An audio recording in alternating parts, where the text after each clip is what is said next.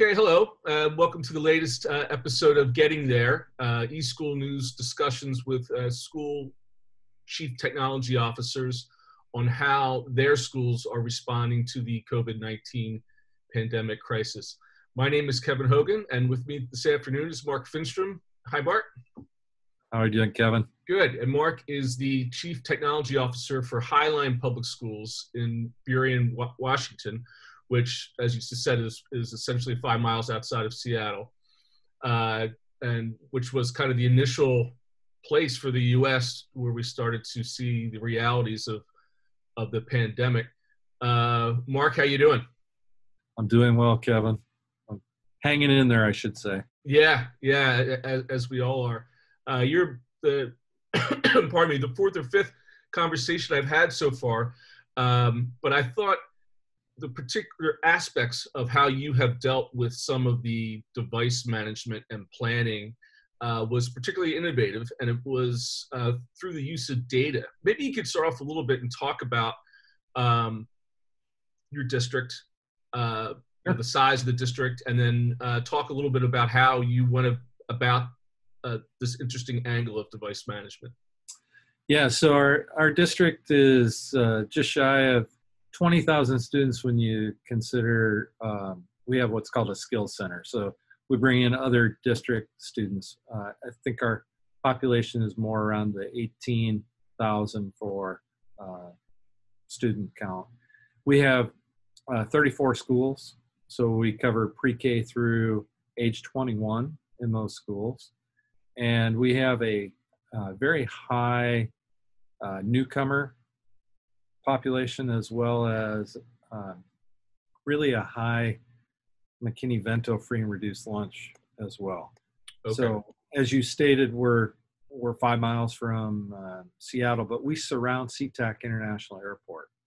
So we have 5 areas. We have the city of Burien, city of Normandy Park, city of Des Moines, city of SeaTac, and then we have unincorporated King County. And our population really is very diverse around that because of the port. The Port of Seattle brings in a lot of families who, they could be a refugee, they could have transitioned to the U.S. and they landed basically in Seattle, and they found a job with hospitality or some other service, so they're close by the airport, and they deal with multitudes of things. So we're a very racially and economically diverse district as well.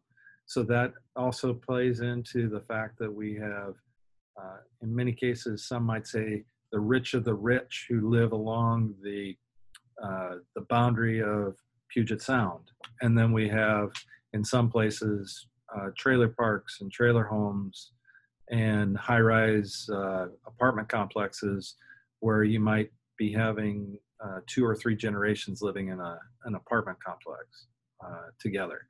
So what we did was we looked at the data that was in our system, and we realized we had a high discrepancy of data that showed lack of connectivity, lack of devices at home.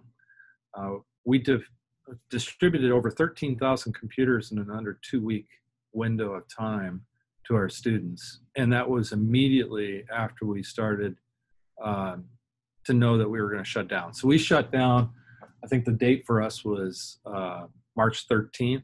That was when our schools closed the doors. And within 2 weeks after that, we had distributed out the 13,000 devices. And that meant we actually engaged many different people. So I needed to know where all these families were and, how do you contact them and what do you do? So I used a product from Guide K-12. It's now part of Forecast 5, and it's a geovisual mapping program. And we have all of our student demographic data inside there, and we can see it by school, by grade level, by many different things. And I knew that a large population that I needed to meet were the McKinney-Vento students. These are the homeless students. And what I did was I pulled up the map, and then I started running a different series of criteria and against that, and I was able to identify where my families were living and where these McKinney-Vento students were actually living. And if it's okay, I'd like to show you a screen here, and you're going to have to enable that for me, okay? Oh, I am, okay. Down the bottom of your screen, it should say share screen and allow others. If you, yeah, might be. All right. So I'm gonna go ahead and I'm gonna pull up a screen here because I think when I show you this, it's going to help you to get an idea of demographics as well. So you should be able to see a multicolored screen. Yep. And it's going to show on the left-hand side, in fact, that it looks pretty small for you, I'm sure. But on the left-hand side, it actually talks about the number of devices that we delivered out to the families. Wow. I'm going to scroll out just a little bit because this is where it really starts to give you an impact of the definition of what it means to deliver to a student population. So, you know, I'm sending that out. Those dots that you see that are out there, you know, in some cases, 20, 30, 40 miles away from the school district are where we have students. These students are a combination of things. Some of these are, again, the homeless students, McKinney-Vento. Some of these might be transfers in because of a unique program that we offer. But really, those dots represent every device that I put out to my students. And I'm going to go out one more because you will see that the dots get further and further and further away from the district. We actually have some dots that are close to 80 miles away from us. And, you know, these are students who we transport basically with buses in on a normal school year. This has been far from normal, obviously. Right. And if you just go north of the airport and go straight up, this is all Seattle right here. This whole section that I'm circling. So you go further up, you know, I've got students way up here. Wow. And I've got students clear down here on the south side. In order to get to those locations, you know, our district is about 10 miles in length from the north to the south. So it gives you a perspective. It's about 45 miles to get down here, but it's really more like 60 miles. And it's the same up here to get to those locations. Okay. Because it really isn't great traffic paths. Right. So I'm gonna come back in here. I want to get it back to a place where we can kind of look at this from a perspective. And you can also see that there are clusters. Those clusters really identify the locations where you have density populations. You know, there's apartment complexes and the like. In fact, if I even go in a little bit closer yet, you're going to, oops, I went the wrong direction. Sorry about that. Doing too many things too fast here. So now you can really see the clusters. Like if you look right here, this is a large apartment complex. Well, you know, when you get into a large apartment complex, now you start running into the issue of the internet connectivity. I've been lobbying with the FCC, Commissioner Ajit Pai and Jessica Rosenworcel has really been on our side advocating as well. But the FCC believes that there's no broadband disparity between students. Like all families have broadband connectivity.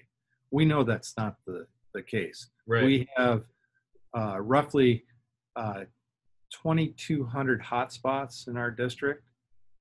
We haven't deployed them all because some of the needs have kind of gone down because our school years come to an end.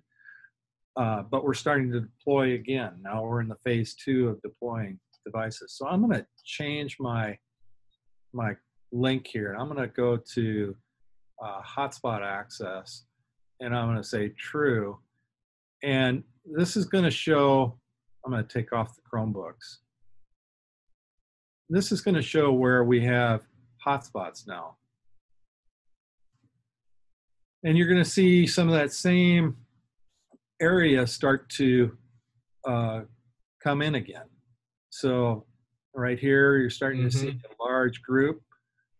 And again, I have roughly 2,000 hotspots out there. So each one of these dots represents either 1 or 2 hotspots in those areas.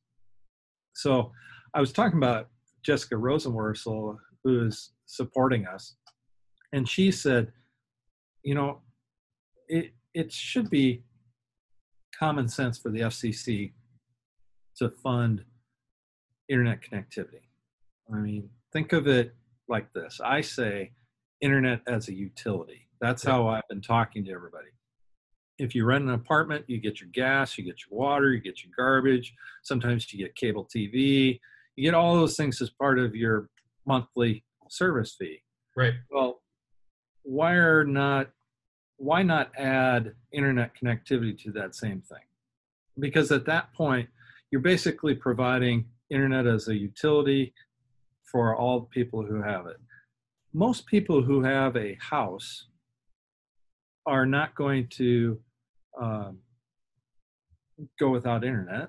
They may use their cell phones. You know, a lot of people use their cell phones as their hotspot. Sure. But in our particular case, we needed to make sure that our students were able to stay connected. And so as I focused on that with my teaching and learning department and with the superintendent, you're going to see here the dots. You know, they're just going to keep spreading out, and you're going to see them appear further and further out. And, you know, like I say, this represents a subset of them. We're only looking at currently the middle school schools. Okay. That's the colors that are inside there. So you're seeing the middle school hotspot usage. Now, was this why you first purchased this software? I mean, what were the original intents of using this data, and how did you come around to this particular bright idea? So the original purpose for getting this data, I'll clear it all and I'll close that. Original purchase was designed to do boundaries and to look at our students. Okay. So right now you're seeing every one of our students in the school district show up. Wow. So you can see there's a fair amount of students who do not live inside those colored areas that attends Highline Public Schools. Yeah. And some of those are by choice. Some of those, the parents might work in the school district. Again, McKinney-Vento might be in there. And then we have, it's still choice when you consider the skill center, but we have a number of students who come for that. But we have a need to be able to align schools with the population that exists inside their boundaries. So I'm going to go ahead and I'm going to turn off the dots because I want to just focus on these pictures a little bit. I'm actually going to change this to the elementary boundaries because that'll help a little bit more. So now I'll blow this up a little bit here so that you can see that a little closer.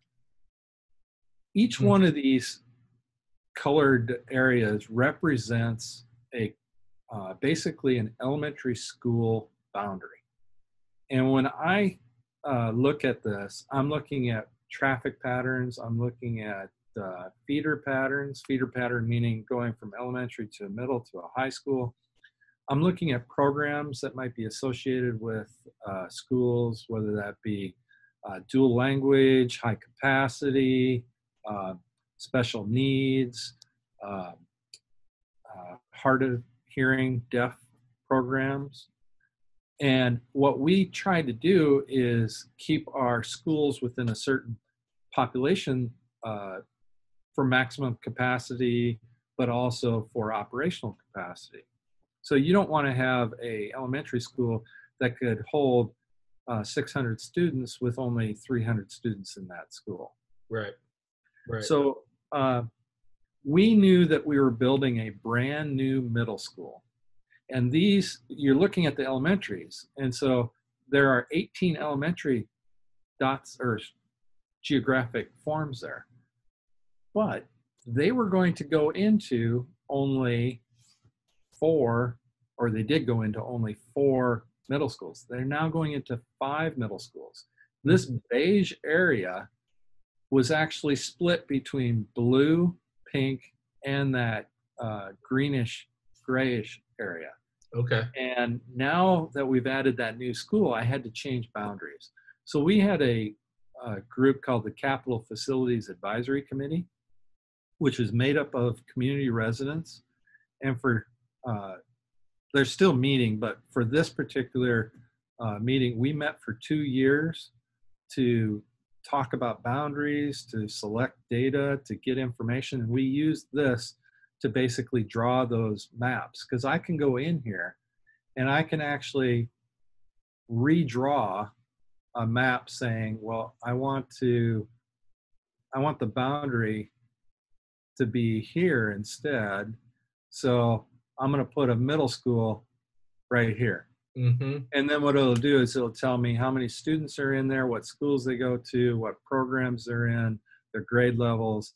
And then I can see how many actually transfer out of that area and go to another school because school of choice or daycare needs. Yeah.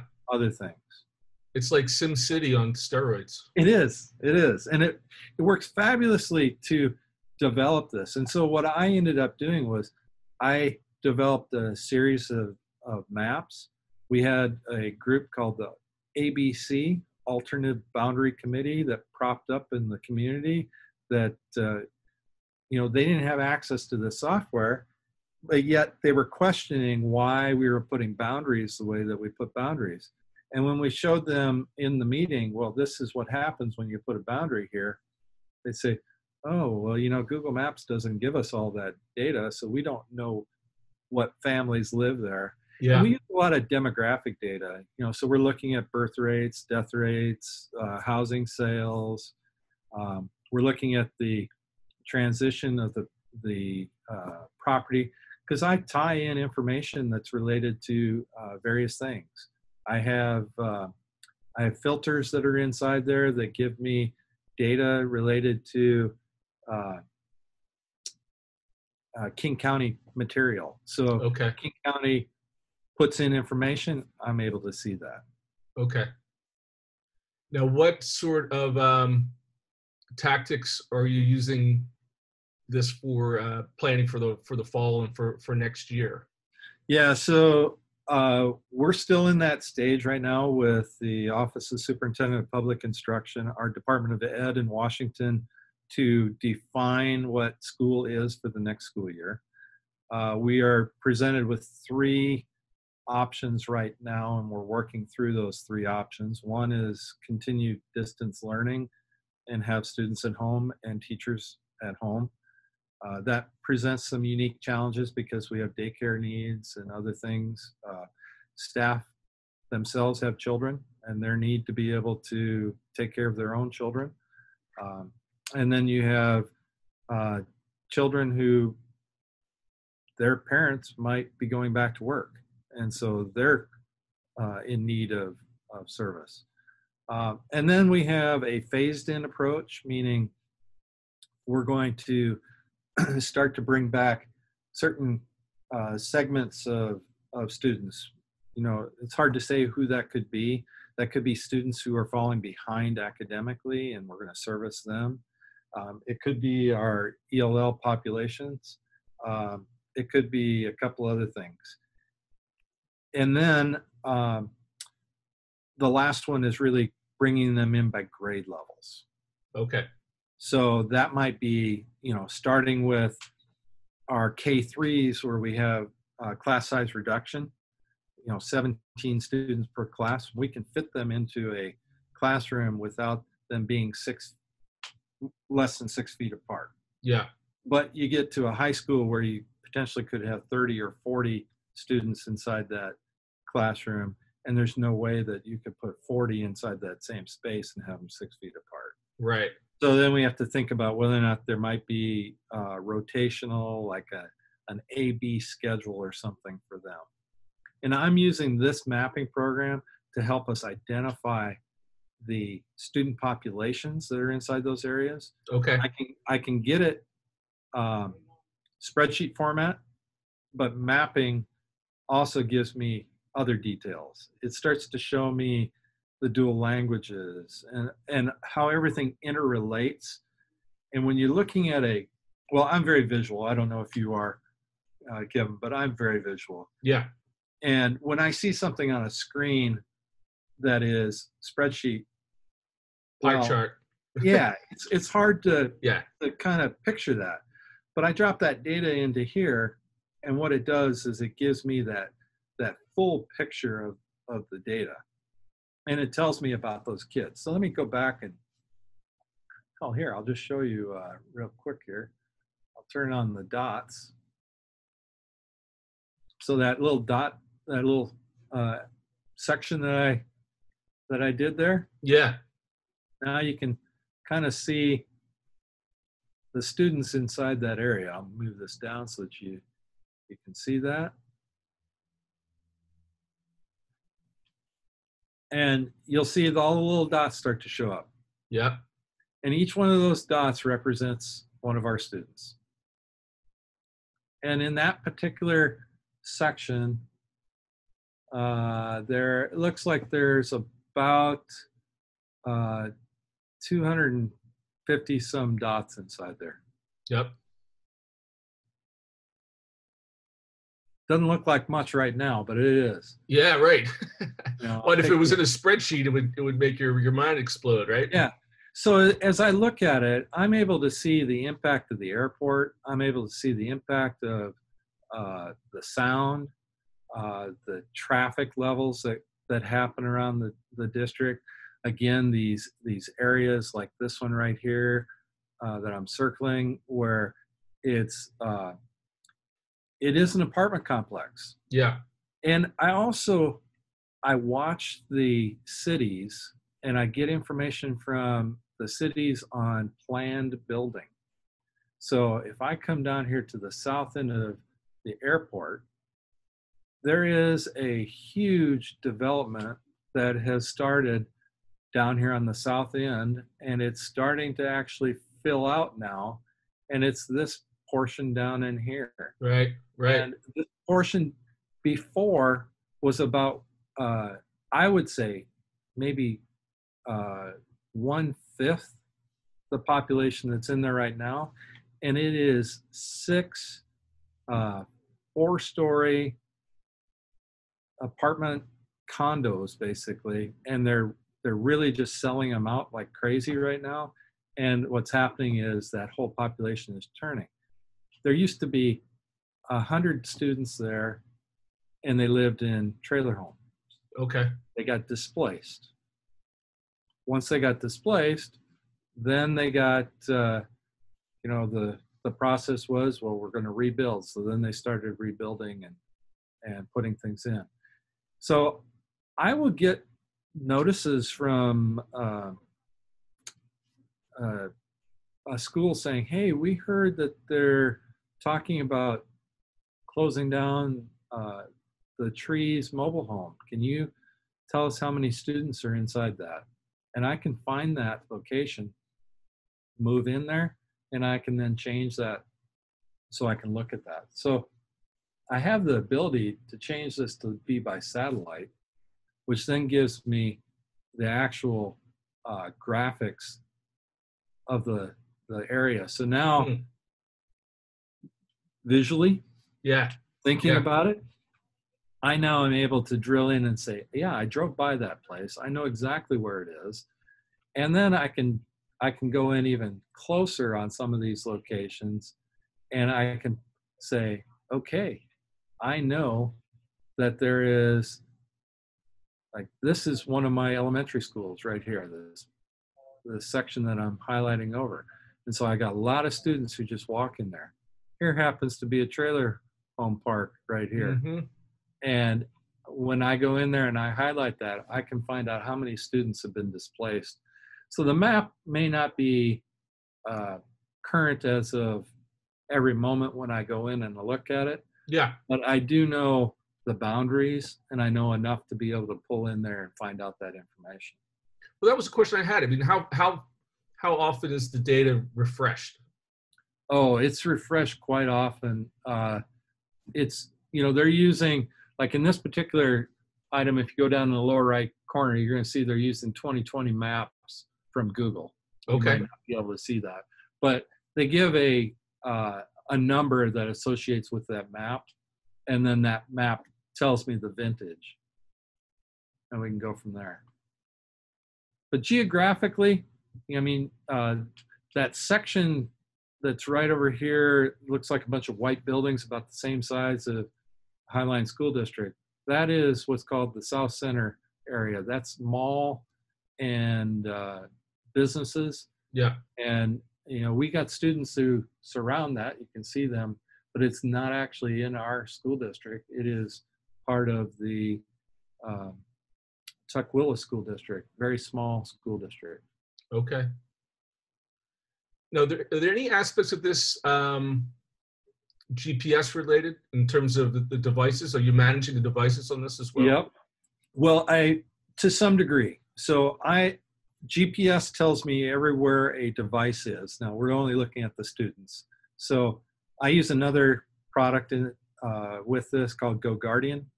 GoGuardian gives me actual GPS locations of a device when it is on the internet. So when Okay. it's connected, it'll send back a GPS point of reference. It'll also give me the IP address of that device if they're off district. So it does tell me a little bit more information because I can use that to decipher whether or not they're running on Comcast, they're running on T-Mobile, Verizon, whether or not they've got CenturyLink, because I know the strings and the information. My plans here are to work with the cellular providers and actually put in all the cell towers that are around the area so that I can actually then start to triangulate where students have the best signal from each provider. Because I currently have hotspots from 2 providers, and I will have to switch sometimes because the family can't get signal. And this would then give me the opportunity to go between 4 different providers and get that signal. There are other things that I want to do with the software in terms of thinking about the programs that we offer and how we move students through the system. So we do use sister schools. So you might attend one school which is an English school, and the sister school might be an English school. It might be a Somali equivalent. It might be a Vietnamese equivalent. And the students will move between those 2 schools based upon the program that they're in and where they live and how they attend. And so we use that information with our ELL department related to our newcomers and our family engagement, our community engagement, because we have a lot of community partners that we work with. That's really, really powerful stuff. Mark, I really appreciate your time. This is really, again, whenever I have these conversations, I get to the end of them and I kind of feel hopeful. My glass is half full that there's actually being some improvement and some successes as we move forward in all this madness. So thanks again for talking with me. Oh, you bet. Well, if there's an opportunity to provide insight to others and for them to think about the use of tools, like I said, Guide K-12, I've used them now for about, I think it's almost 6 years. And I can't imagine doing most of this without using the product now. It's just become it's like vernacular, you just use it as a word. And I go into a cabinet meeting and we'll be having a conversation. I'll say, well, just give me a second. I'll pull that up and I'll tell you exactly what's there. Because I can pull it up through this tool in both spreadsheet and GeoVisual. Okay. So I get both views of it. So it's an excellent tool. Great. But yeah, thank you very much.